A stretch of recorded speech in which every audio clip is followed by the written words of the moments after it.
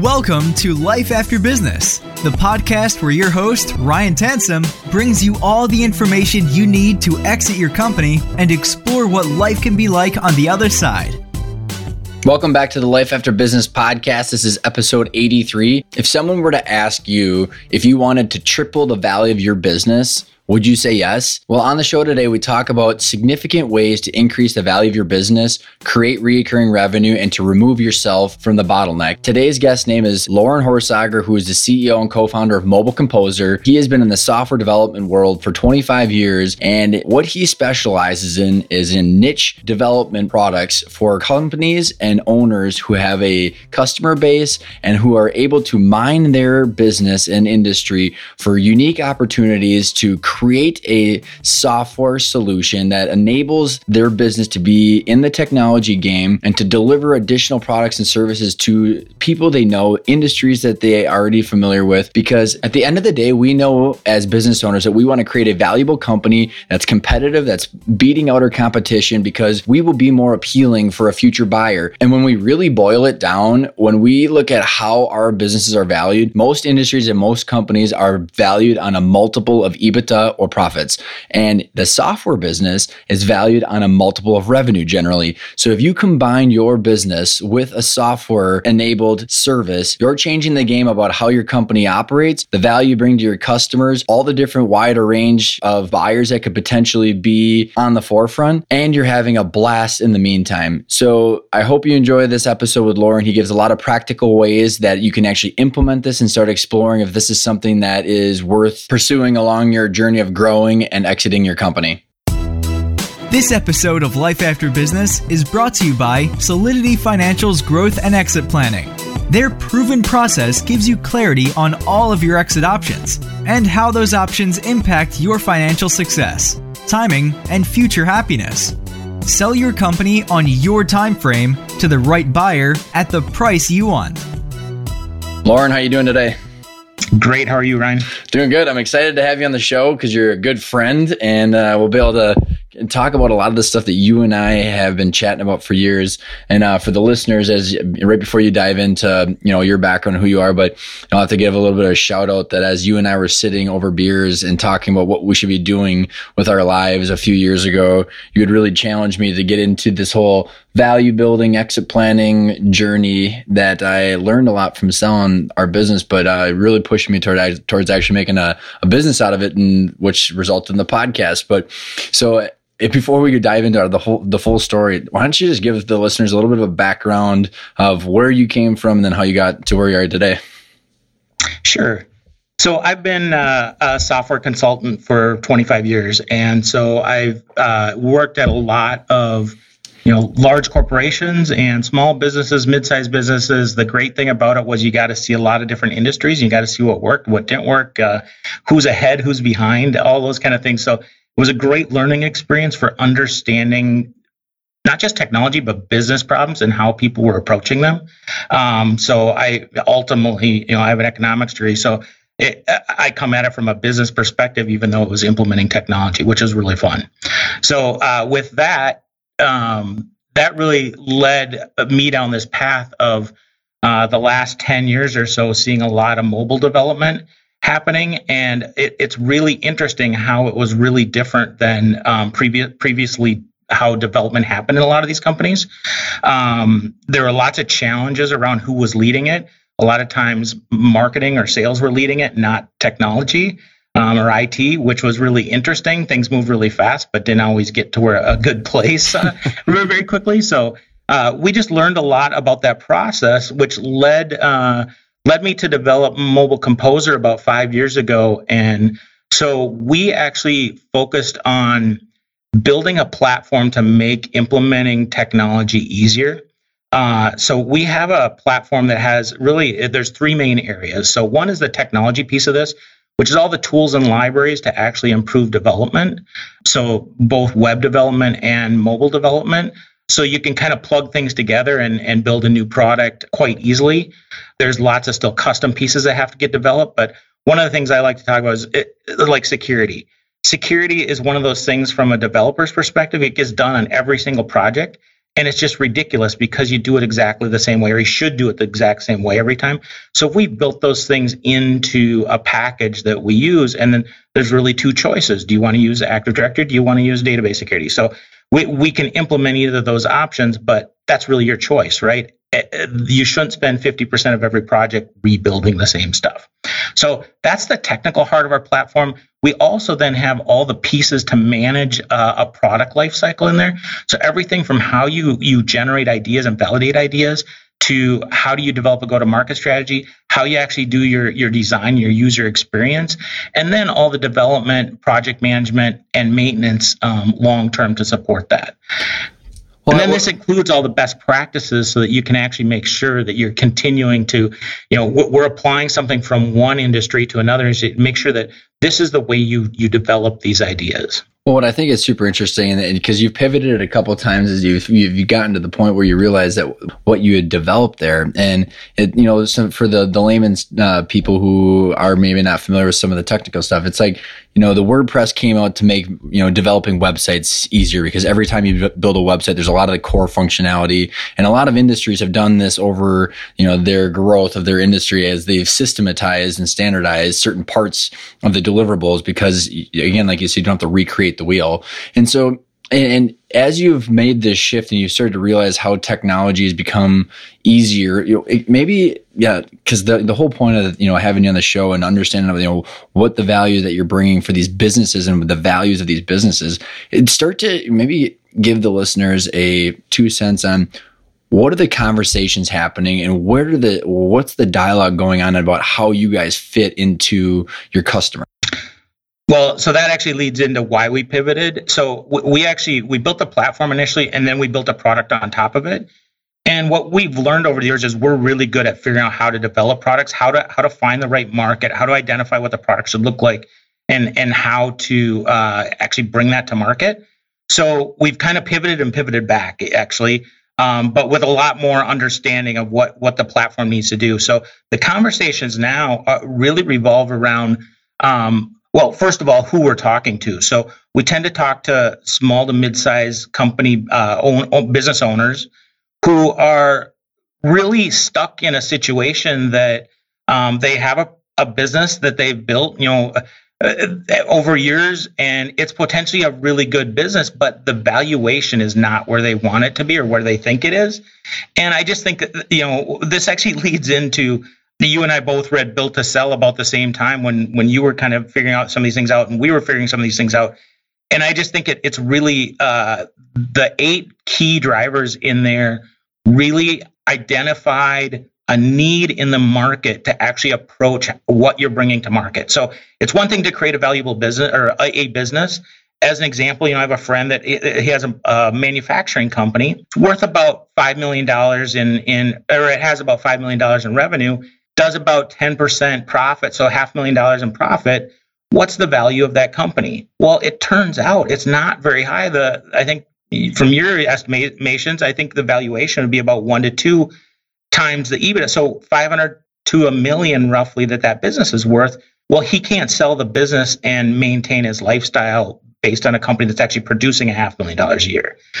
So when we talk about these things, it's really about how do you actually find a market that you can develop recurring revenue for an existing company. And so that's what we come in and look for. And so our method of doing that is to look at SaaS solutions, so software as a service, that you can have a subscription service that you're providing to potentially the same customers that they're already working with, because you already have trust, you already have a relationship, you already understand some of the needs they have and understand the gaps in those markets. So we can actually help develop a niche SaaS solution that actually targets these their customers and help them build out that solution. If you're a normal business owner and you're looking at this, what does it mean to them, to their business? Do you have some stories or some examples of how people have implemented this? Sure. So let me tell you about a sales training company that we work with. And so this would be in the service realm, right? So they're a service company, they're non-technical, and they go out and provide sales training to organizations, and they're really good at it. But their challenge is, what is the value of that company? Well, it's not great, because without each of those individual people, the company's worth nothing, right? So without it's a small team. Without that team, the company's worth nothing. So right, because they consult and they just go out and just it's project based, right? So they're going out, they're getting a client, they're doing some sales implementation and training, and then they have to hopefully get the repeat business, right? Exactly. So it's completely project based. So their need is really to generate recurring revenue and to pull them out of the process, right? So what we did for them is basically went through and as you think about part of the process, what we did is they identified that they wanted to build recurring revenue and figure out how to actually get provide something that would build the recurring revenue. Well, we actually sat down and started talking through this, and what we really have to come from is from the perspective of the end user that's going to be using this, so the salesperson that they're training. And we then designed a solution around this and then built the product. So there's a mobile app that they can actually provide. So there's an additional fee. Now they go in and sell a project, but they also sell the ongoing, the app and all the tools and content that come with that.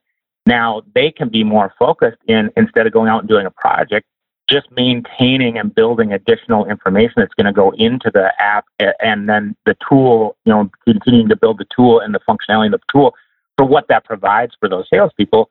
But now they're locked in. They have, it would be very hard next year. They want to go with a different sales trainer. That's not really a doable solution because this is now part of their day-to-day process for all their salespeople.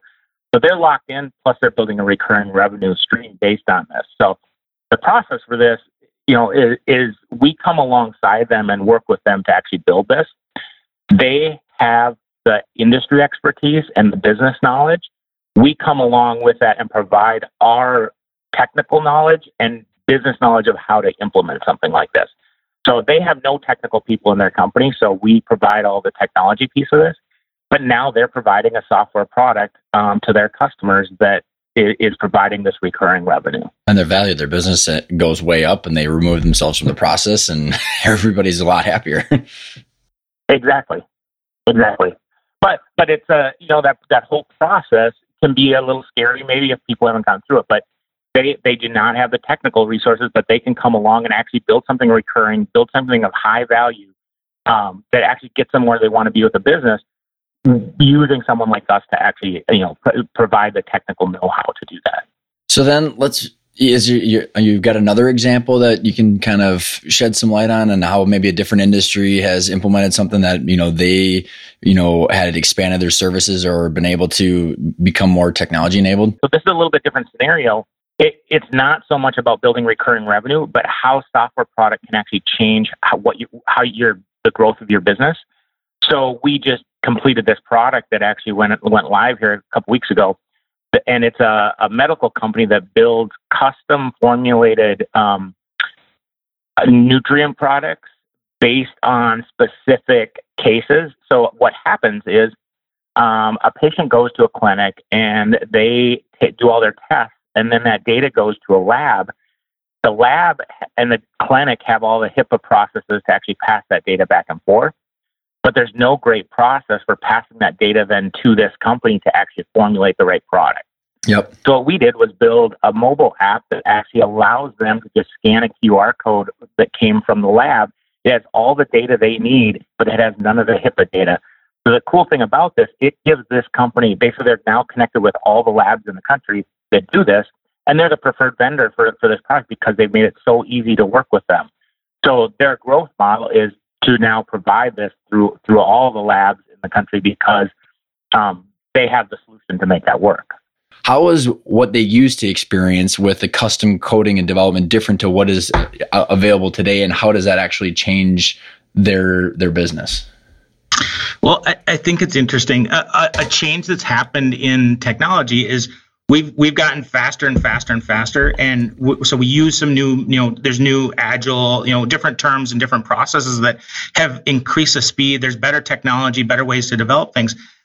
That's great, but in some cases it's actually a bad thing because there needs to be the strategy piece that works with this, and all of the processes. Like I'm a really big believer in the lean methodology, like lean startup methodology for creating ideas and creating products, because you actually need feedback in these mechanisms. So this is what we saw in just doing mobile development, 5-10 years ago.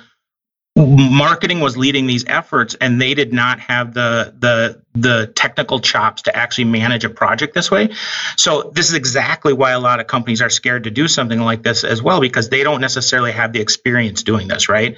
So the challenge is, and I see this way too often, is that they work on a product, and it might be a really good idea, but it's usually not the idea you started with. It's almost never the idea you started with. So you need to be able to change and manage that. So people have a budget that says, I'm going to spend, $300,000 building this app. And then when it's done, we're going to sell it and we're going to make money. Well, the problem is they're off just a little bit and they can't sell that app to anybody. So now they don't have any budget left, though, to make the changes that could actually make it a really good product. We see that all the time. I think that's sorry to interrupt, but let's go back to maybe we can resonate with some of the listeners here, where it was a manufacturing company that went online and they wanted to have an ordering POS system that's integrated online, and they spent $500,000 on it, and then no one liked it. Or there was some sort of other, delivery system, so there's all these different functions that I've watched people spend tons of money on and didn't have any exposure. It took years and tons of headaches, and the developers and the technical people never knew what they were trying to get across, and then it totally flops the first time. And so how does that relate to what you well, so I think, I guess back to the point, how do you actually solve that problem? I think there's two things. So one is there's the methodology. So you have to use, I'm a big fan of the lean methodology, because you actually need to do incremental development and then prove that out. So the validation part of that is really, really important. So how do you get feedback from actual people that are potentially going to pay you money, and can you get them to commit to you before you even have something developed, by showing them so much value in what you're creating? And then they can contribute some to actually providing. You go talk to them, you say, we want to do this, and it's going to help you with this problem. It's like, yeah, but that's not quite my problem. Here's my problem. And they'll help you identify it and help you make it better. Expand on that story, would you? Expand on that story, because I think you've got a ton of experience on this, and I've gone through some of this in my own experience, the right and the wrong way. But maybe elaborate and tell. All right. Well, can I use you as the example? Sure. So, I think it's the same process, and it's not to say that people aren't good or taking the right effort, right? It's just a process that has to be followed through. So we're working on the app for your business, right? To manage accounts and manage the growth plans and actually manage day-to-day business activities to actually grow and build and exit a business, right? So that was a little bit of an unknown. Sometimes you're dealing with something that really is not out there. And so how do you do this in a way that actually gets us to the solution? Well, we now know decisions we made a year ago are not valid anymore, and we've had to modify and continue to improve and change what we're developing because of the feedback we get. And that's how it should go. That should be the process. So this is why people talk about building a minimum viable product. And sometimes you need more than a minimum viable product can be a pretty big thing sometimes when you're talking business to business kind of tools. But it still is important to get to where you're solving this one problem. And now you might come back and change it. You almost certainly will come back and change that. And you need to plan and budget for that the product is not a static thing that you build once and you're done and you walk away from. So back to the point of using the right methodology. The second piece is having the right team that's going to not only develop it but maintain it. So this is where we come in, that we actually do truly partner with people.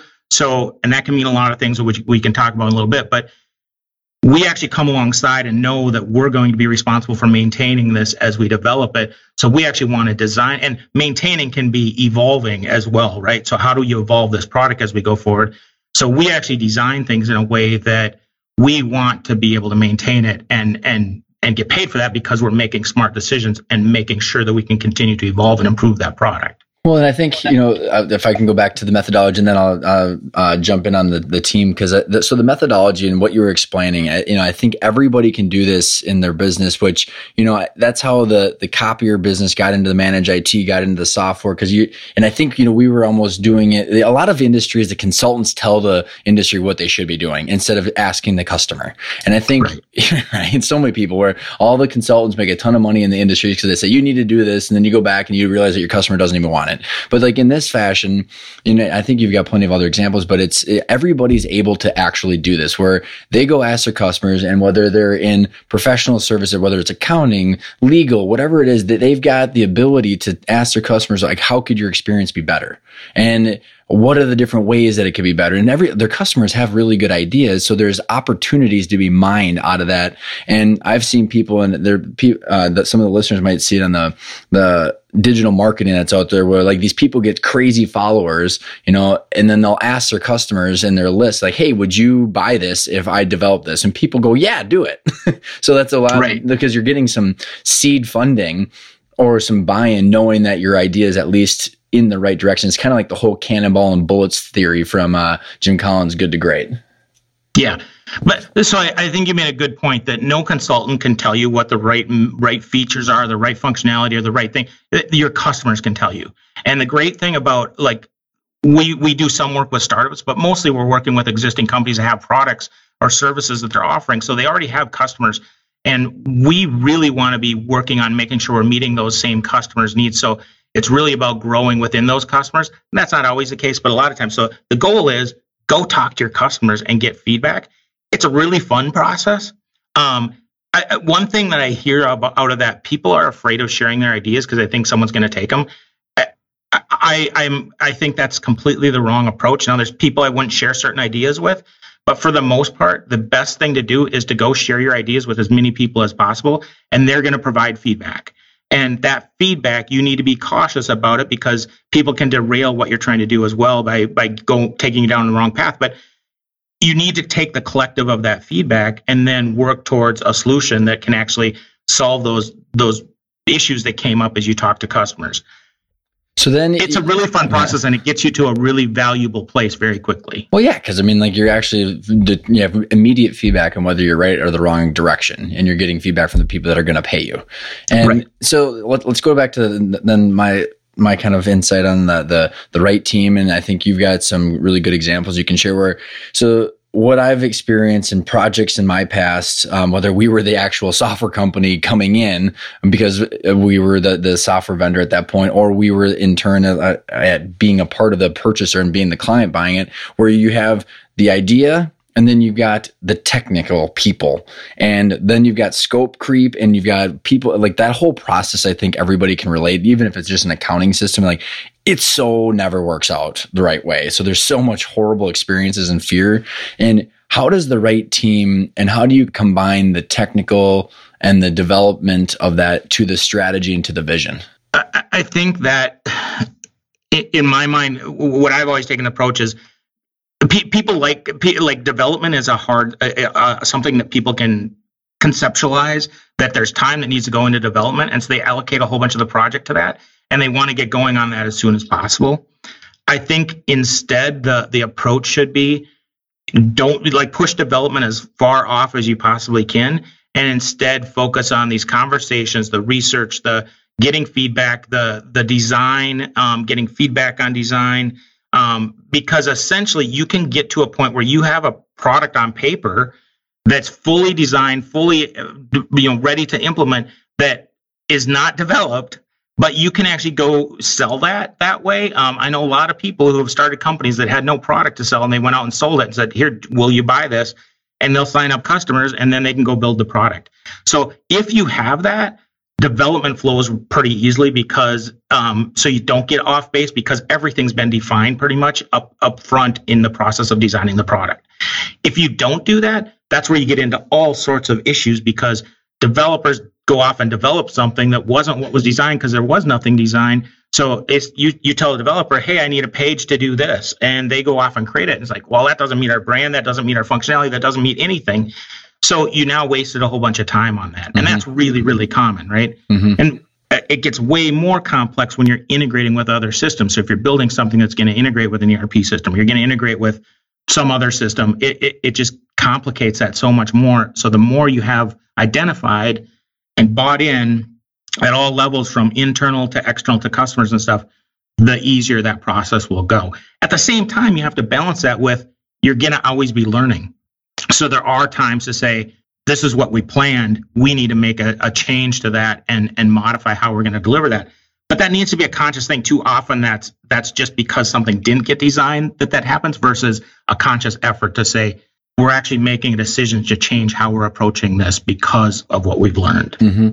So what, because I was giving you I was interjecting a little bit. So you had the two things that were really important. Was there a third, or did I distract you too much? Oh, I think it was just the two. So then let's go into maybe some examples. What are some exact examples of something where there was a analog business or a traditional business, whether it was a manufacturer, or I know you've got some transportation things in the works and some other, like these business owners that they're saying, okay, what is an exact example of a problem that they would be able to solve that it could be an opportunity within their own client base? Yeah. So another example would be a sewer and drain company that we work with. So basically, their solution, they're large, they're in multiple cities, and they actually have products that they use a lot of different technology products to run their business.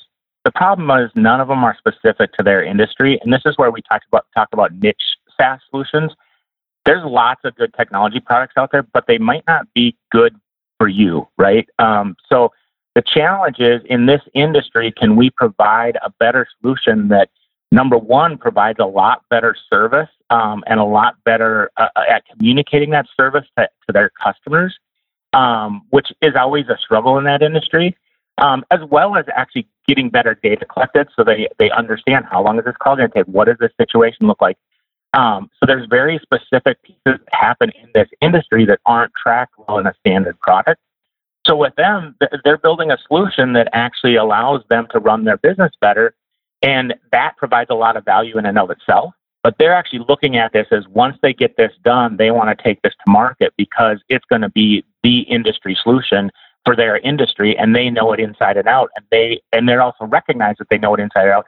They can provide that to other smaller organizations in their industry.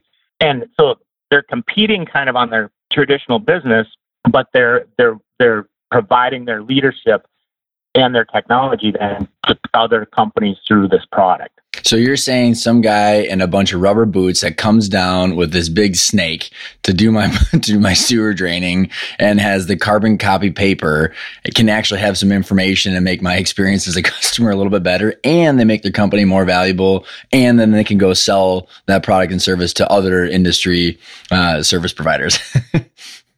Right. So things that we're including, like, what is the frustration with working with someone like that? Well, when are they going to show up, right?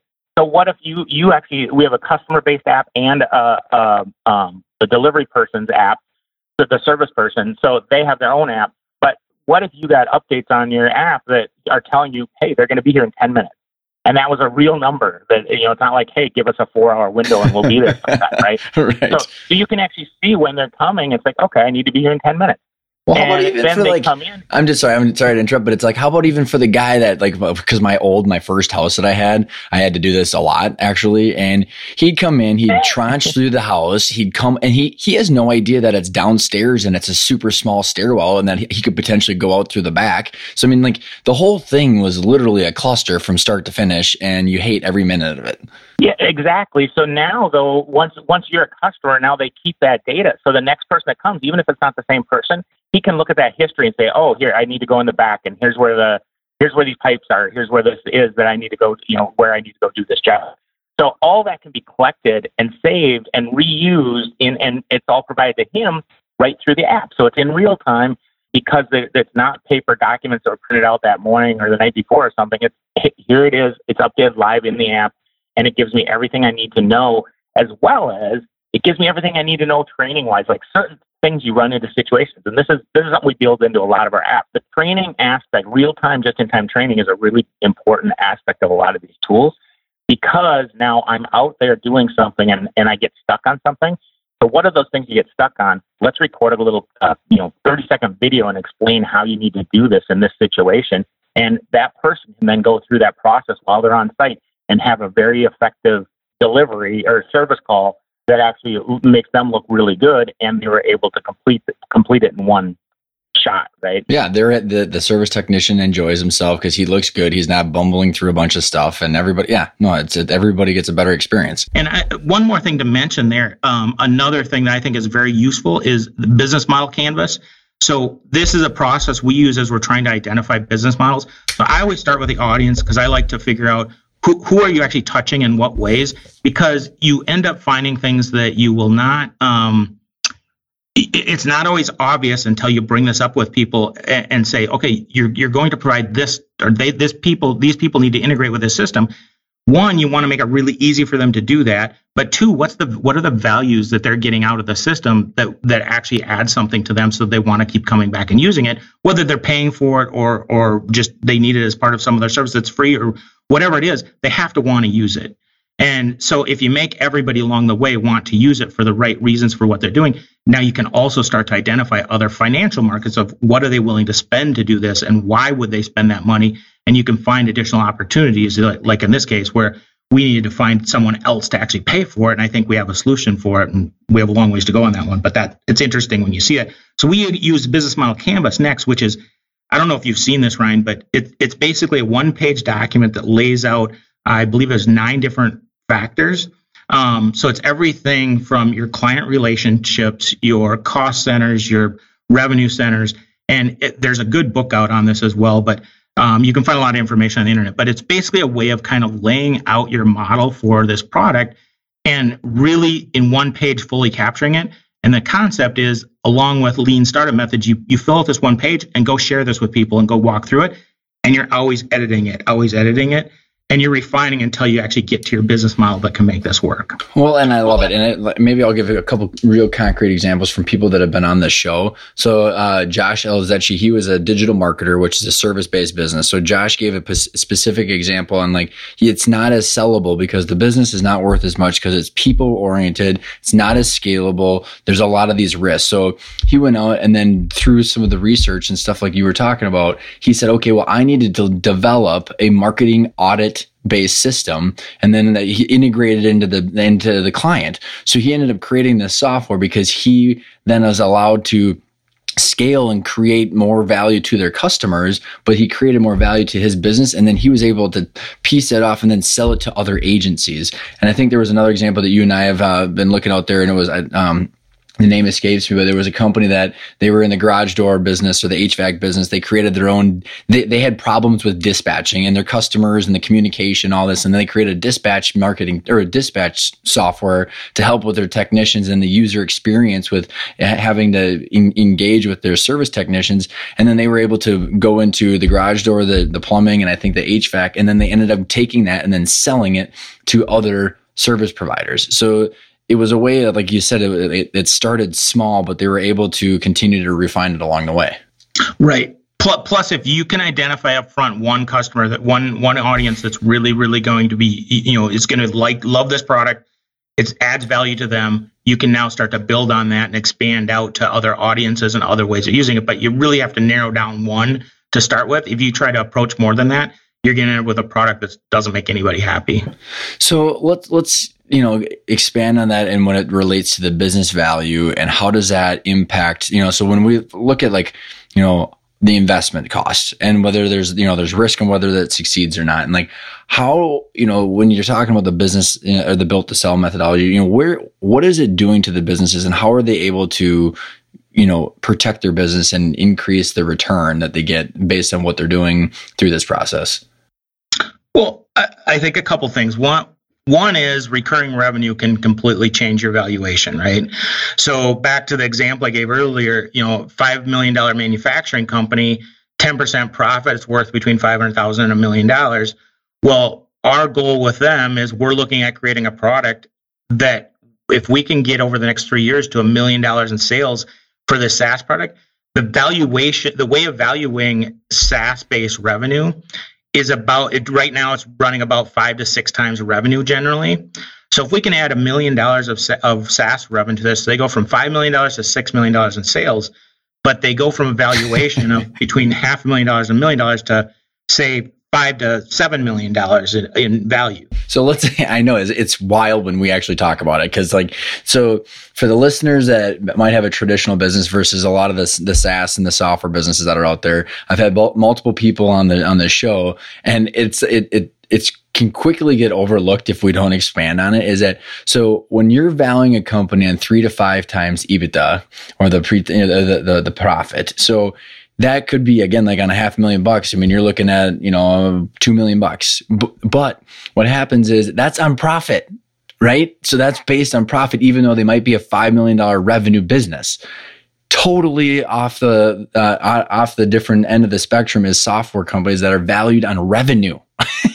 Not profit, which is so crazy. And I was given this example, Lauren, in front of a group the other day where, so Amazon is technically an online retailer, right? So they trade on a multiple of revenue versus all the other traditional retailers that trade on a multiple of profit, which doesn't make it, they're playing different games at that point. So they're getting value in completely different ways.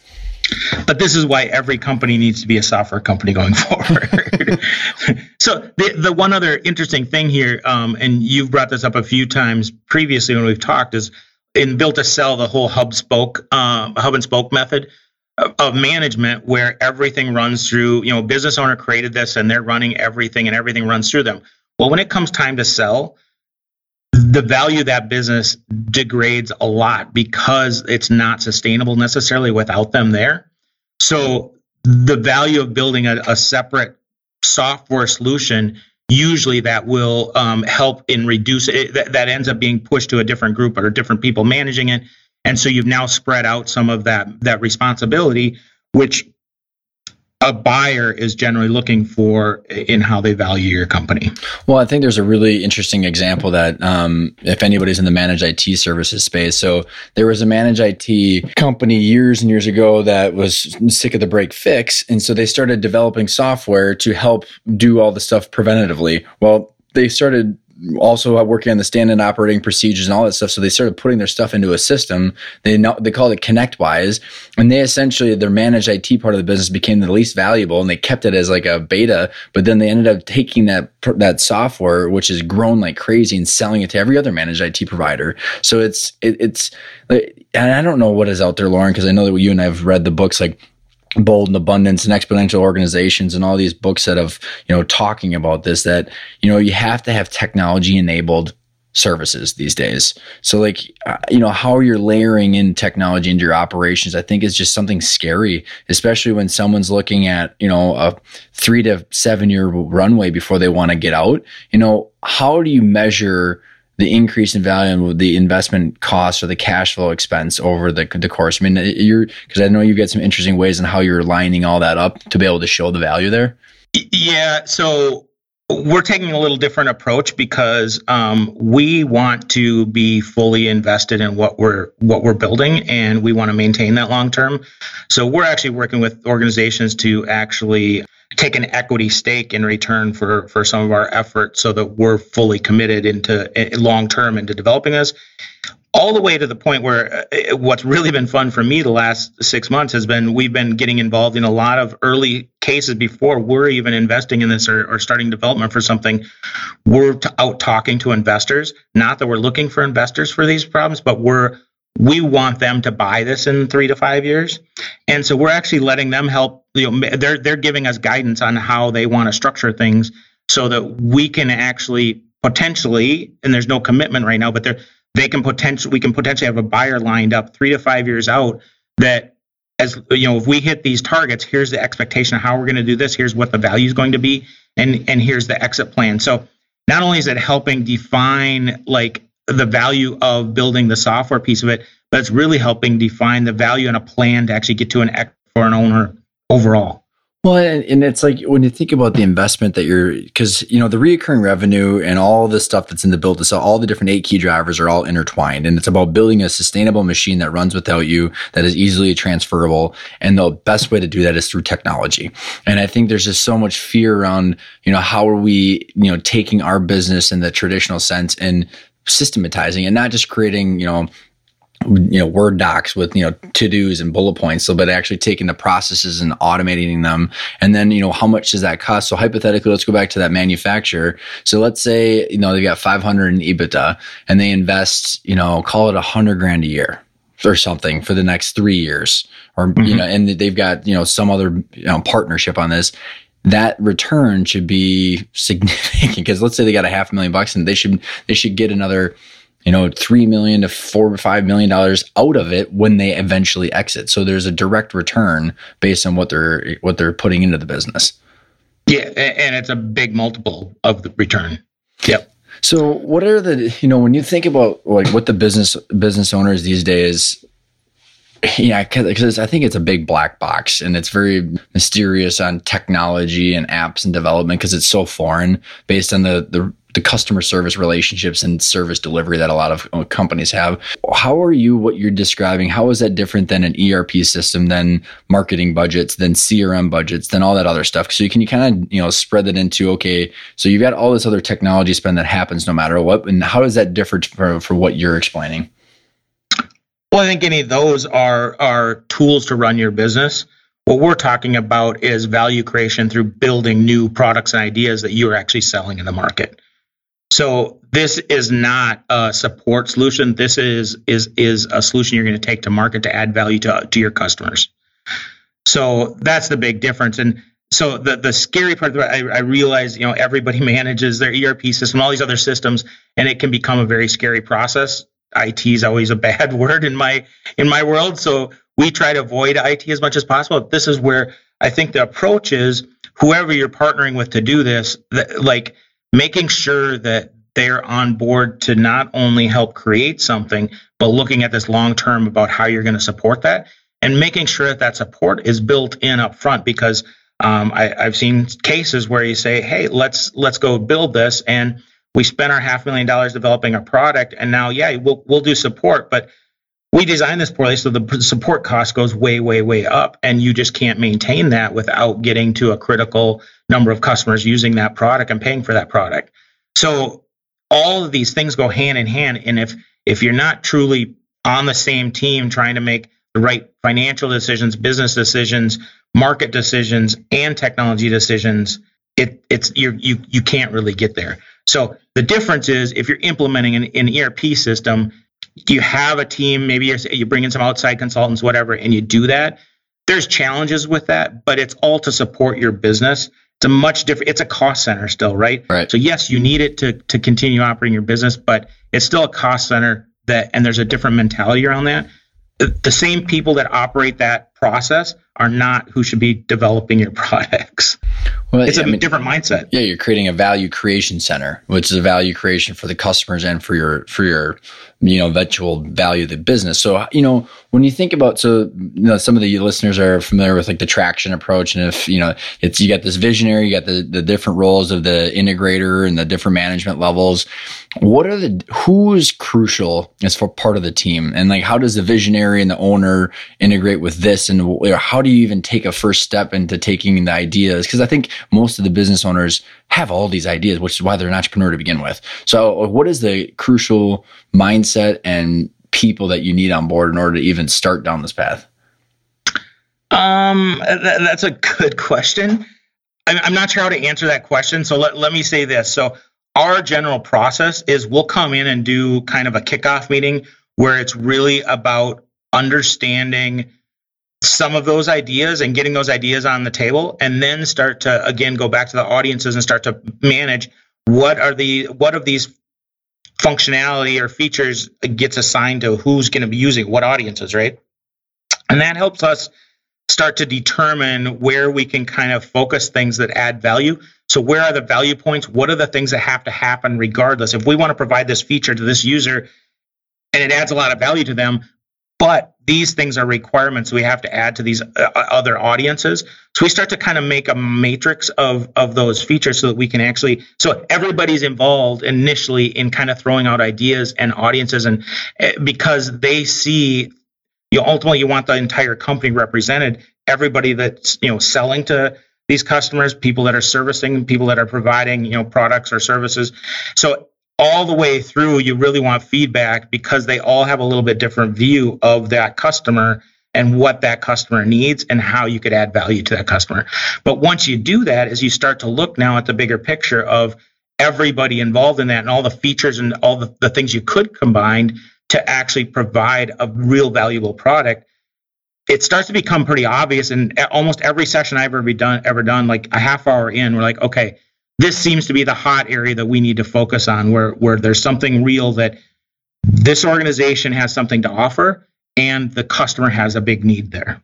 Well, what I find is really interesting is like a lot of entrepreneurs get really bored because they've built something up, they're sustained. But I mean, a lot of we like to solve problems, right? And this is the definition of solving problems within the own customer base and your own industry that you already know that well. So, I mean, if you build a sustainable business that is there, you should be able to have the free time to go out, talk to your customers and really know what the problems are. Like, hey, this, prescription isn't filled in time and these are all the problems. This is all the disconnect of all these different people. Like, how do we solve that problem? Or the service is not integrated. I mean, like, just think about the simple stuff of like the smart home. They're like all these different things that are now colliding together. You're competing with people that you never used to because the technology is enabling certain, Amazon. Yep. They're in grocery stores now. So the technology is running through this. So I think the business owner should be able to get out there and explore this. And I think what's interesting about your approach in the minimal viable product and that whole business strategy first is there's not as much risk. You're not writing a $500,000 check to develop a bunch of code that might not be viable. You're on the forefront, being able to help understand what is actually the problem that we're trying to solve. Right. Well, so my whole view of this, like if I go talk to an investor and say, I want to build a SaaS product, if I can't identify $100 million in potential market in the next 3 to 5 years, they're going to laugh at me. But I think there's a huge, huge potential for existing businesses to develop niche SaaS solutions that, if I can, in this manufacturing example again, if we can get to $1 million in recurring revenue, that has a huge, huge impact on that business owner and that business and those customers. So we can develop things at a smaller scale. So from my perspective, my goal is how do we actually minimize the risk, maximize the value, and maximize the likelihood that this is successful. So I don't need the massive upside, but we need to be consistent in making sure that there is a market and that we've validated our ideas.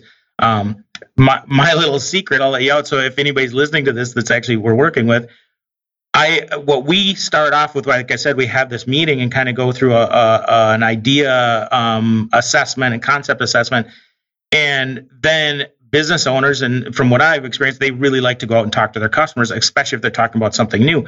So you're right, if they're bored and want to think about new things, what I do is we kind of set up a plan and we'll do a weekly call after that for a few weeks to test some of the ideas and questions that came out of that. So we have the research from customers to say, yeah, I'd pay for that, or yes, I would need that, or no, here's how this works in our case. So you get them excited about doing that, and business owners love to go out and actually have those conversations with customers. And then that just feeds back into our evaluation process of a product and a business model. And let's talk about the importance of this and becoming technology enabled as the next 5 to 10 years happen. Because you and I were rallying back and forth on a previous phone call about there's 4 million baby boomers that have businesses that are going to be going to market. Because it's like, again, if all of the people on your block decided to sell their house, if you're a buyer, you only have to buy the best ones. So explain how this integrates with that whole, going back to your economics degree, right? So explain, just a little bit about your mission behind that. Well, yeah, my goal is that these businesses get sold for what they're worth because people have put a lot of time and money into developing something, but in most cases, a lot of cases, it's not worth what they think. So I think the first thing is to understand what your business is worth, because if you don't know that, you're really walking blind. And I think a lot of people that started companies started because they knew this and they wanted to do work for themselves, but really had no idea about the end game for them. And I think that's changed some today. You were right. We were talking about this before, and I think that has changed some today. But there's so many people that, I've run this. I started this company and ran it for 30 years. And what's going to happen in the next 5 years when you want to retire? I don't know. The kids don't want to take it over. I don't know what's going to happen. That's a big problem. So I think it's one thing, like, even if you have a company that might be worth something today, and you could sell it today, it's one thing, you need the valuation there, but you also need to be a player in the market to actually make that work. Because if I'm a buyer and I have 10 companies that do the same thing, and I get to pick between them, I'm going to pick the best one, like you said, right? So if you're not in this market to actually, make sure this runs without you, make sure that you are scaling up, make sure that you're based on recurring revenue, so the business continues to exist. If you're not thinking about those things now, and you want to sell in 3 to 5 years, you're not going to be ready compared to the other businesses in your industry. Because you're not going to be as competitive. Like if I'm a buyer and if I'm going to write a check for $2 million, I might finance 80% of it over 10 years. And am I going to want to go buy a service, whether it's HVAC, a garage door servicing, plumbing, or a legal firm or a CPA firm, any of these firms, I'm not going to pay more than 2 to 4 times because it's risky. Is it risky? Are the customers going to leave? Are there other, there's a guy that's creating an automated he got automated payroll and accounting and all this stuff. What is the sustainability of that firm? And even like the garage doors, like all that stuff. If I'm going to go in and buy a firm, what is it? What am I going to be able to take and then scale? So is it going to be archaic? I think it's like you said, if there's going to be 10 of these on the market, which one are you going to want and why? Right. And so that really gets in, like, you need to think like an investor is going to think 5 years from now. So why would they buy your business, and who are your competitors for that they would be looking at to buy instead, and why, and how can you stand out from there? So it really comes down to, the built to sell AT drivers. Those are a really, really good place to start from, I think. But how do you build recurring revenue? How do you get yourself out of the business? And ultimately, even if you're not selling, those are good things to do anyway, because it gives you more flexibility, it gives you more opportunity, it lets you focus on more interesting things. If you're bored doing, you build this company, now you just have to manage it.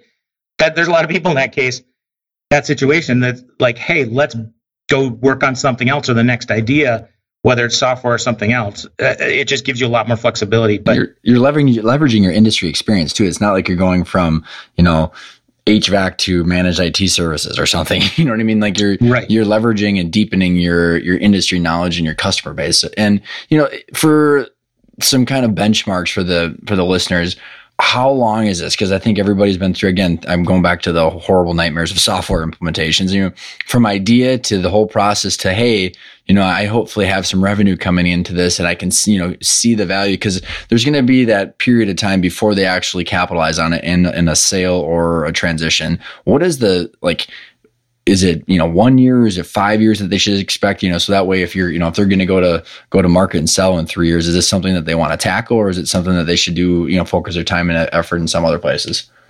Yeah, it varies a lot based on how big the project is and what the value is. But I think in a lot of cases that we look at, our goal is to go through the validation process and the idea and concept piece of this. Over the course of the first 3 months, we spend a lot of time on that, and we think it's really, really important to mitigate our risk and our clients' risk. And then generally, it's probably another 3 to 6 months to develop. Our goal is really to get, hopefully you can start to get to some customers, even if they're not fully paying for it, but at least you start to get users on board in another 3 months or so. Ultimately, in most of the cases of what we're developing, it's another 6 months before you're fully developed. And so then the question is, how long does it take to get into the market? Now, that varies a lot, because what we really try to do, and the reason this isn't just randomly coming up with a product, right? We're trying to leverage your existing customers to add more value to them, and you already have that relationship. So it really, really matters what we're selling and how connected that is to that same group of customers, and how much you can leverage your existing relationships. So potentially that can, hopefully you're starting to see revenue 3 months after that. I think realistically it's another year out before you're really probably covering all the costs associated with this. But then, after that, at 2 years, you're really in a place where it should be self-sustainable and growing. Is there a when you're looking, because you're exposed to all these businesses and all these industries like I am, is there certain industries that you see that are just ripe for low-hanging fruit to solve specific problems, or there's certain industries that are kind of behind, so people that are willing to make the effort that you're going to be able to probably see them come out the other side in a pretty good spot? I think there's so I've been asked that question a lot, and I don't really see there being specific industries that we target. I think it's almost every industry I've been involved in has had some opportunity, some way to think differently about it and create a different approach that creates a huge amount of opportunity. So the exception, here's the one I cannot figure out a solution for is real estate agents. And now there's tons and tons of tools out there. It's one of those markets where it's already pretty saturated, but there's probably an opportunity. We just haven't discussed. We haven't never dove into it. But that's the one example that always scares me. I'm like, I don't know if I'd want to work on that one because it's such a saturated market. But in most of these cases, there is a niche opportunity. So even though it might be a saturated market, there's a niche opportunity to go after a very, very specific part of that industry. So we're in conversations with a few different transportation groups, and we're working on some logistics stuff. I think it's really interesting that one of these is a very, very, very niche. They support trucking companies on the road. So they'll go out and service, like if they have a flat tire or engine problem or whatever, they'll go out and service them. Well, it's an interesting market, and it's a very, very specialized thing. There's lots of logistic products out there that do this, but none of them fully meet their needs because of the requirements of that specific type of business. It's not a trucking company. It's a little bit different, but most of those companies are using trucking software because it's similar to what they're doing. So if you can create a niche that actually it might be 10% different in order to actually solve exactly what's needed for that industry, you end up with something really, really valuable. And that applies to almost every industry. There's some kind of opportunity to do that.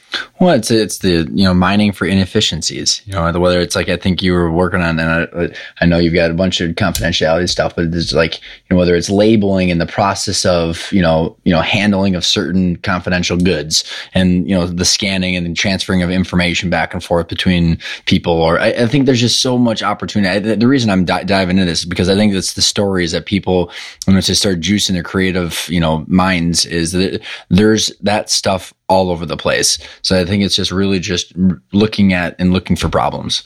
Exactly. Looking for problems is it.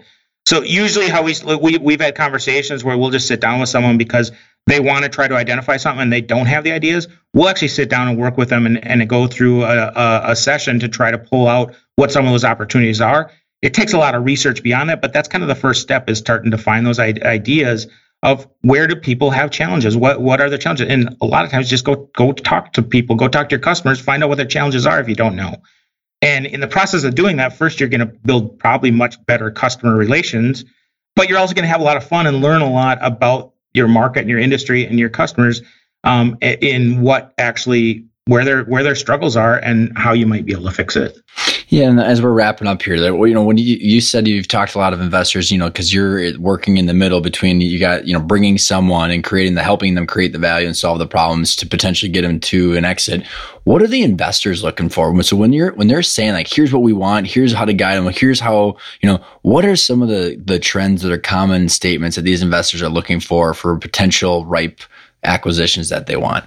They all service a little bit different markets, so they kind of have a size in mind, and a lot of them want kind of proof, right? So it's like, what is the definition of proof in this case that this is working? And then they want to know that you've gotten to X percentage of the market. How can they take it to the next percentage so they can grow this after they buy it? So having that kind of planned out of we don't need to hit 100% of the market. We need to hit 5%, and they're going to take it to 20%, right? So it's just the conversations of where are they at and what are they looking, how much are they looking to invest, and what size do they want to get? Some say private equity groups want to spend $50 million on average, and some want to spend $5 million. So you just need to be in the right place, and also the numbers are a little different depending on what those are too, right? So a smaller market is probably going to be a smaller valuation, but there's a lot more opportunity for changing that through how you structure it, so it's super easy for them. So a lot of those, a $5 million buy can be a lot more complicated because it probably wasn't as well organized and didn't do a lot of the things that a 50 million company has done, right? So it's all kind of their perspective of how they're approaching this, but we work with them to kind of identify what their needs specifically are, and then we start to model what those goals should be, and we share those goals with them and say, if we do this, is that what you'd like to see? And they'll come back and actually modify and say, no, here's what we'd like to see in this time frame. this amount of market share, this valuation, this size, and that's what we shoot for then. I love it. It's building a solution with the end in mind, 100%. Exactly. So, I know you got to run here. As we've covered a lot of different things, is there one thing you want to highlight or one thing you want to leave our listeners with?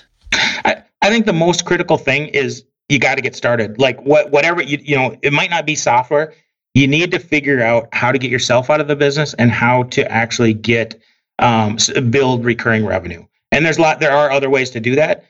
This is the way we approach it, but you need to start, because I'm passionate about small businesses being able to actually create something, and creating something beyond the business owner is, I think, really important. So, and some people don't care about that, but I think most people should, because you're doing something that changes your family's life. You're changing your community.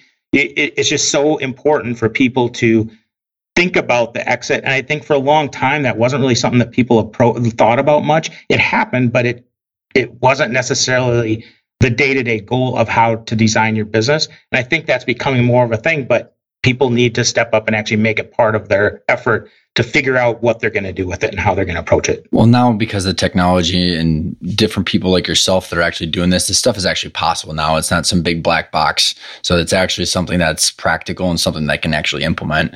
Well, if our listeners are intrigued or they want to follow you, or what's the best way to get in touch with you? Probably via email is probably the best, which is maybe you can post on the site. It's Loren, Loren, Horsager, HORSAGER @mcomposer.com. I love it. Loren, thanks for coming on the show. Thank you, Ryan. Thanks for sticking in there till the end of the episode. I hope you enjoyed the interview with Loren. We talked about a lot, and some of it got into the weeds, but I hope you saw there were some really big takeaways. One that I think is extremely important is knowing your industry, your company, your competition, and the value of your business, because then you can really calibrate and understand whether developing and getting into this software business is something that is worth the effort and is going to put you to the top of your game and in your industry, because the value that you get on the outset and when the exit actually happens is going to be worth it if you approach it the right way. And we all know that competition is coming from every single angle and from people and companies and competitors that we didn't see before. So I think it's something that we just need to do as owners to stay in the game and stay competitive. But we should also know that there's a carrot at the end of the stick, because the value and the return on investment in time and energy is for sure there. And I think the big number 2 takeaway that I have is that this is not as daunting as it used to be. I've been a part of projects where we wrote a $100,000 check or $50,000 check and we got nothing. We had a bunch of headaches. We had a bunch of developers that had no idea what we're trying to do and why. That this is a different mindset and a different project, because we're creating value and we're not creating a cost center. It's not something that we are told to do by our IT manager or marketing manager. This is something that as owners, we're being creative. We're talking to our customers. We're solving problems, and then we're going back and we're implementing a solution that enables our current infrastructure to go to the next level. And I think the third big takeaway and a practical piece of advice that I really enjoyed from Loren was that this is not something where you're just diving right into development. You can get into this, you can think, you can go through the creative process with minimal investment, minimal time. And at the worst outset of this is you're going to know your customers better. You're going to understand exactly where your company and your services play within the mindset of the customer. So I really hope you enjoyed the episode with Loren. I think the recurring revenue, the technology, and the software world is really daunting and really confusing for a lot of people, but there's definitely some hope, and there's a lot of practical ways that we can explore and implement it within our company. So I hope you enjoyed it. If you really liked it, go on iTunes, give it a rating. Otherwise, I'll see you next week.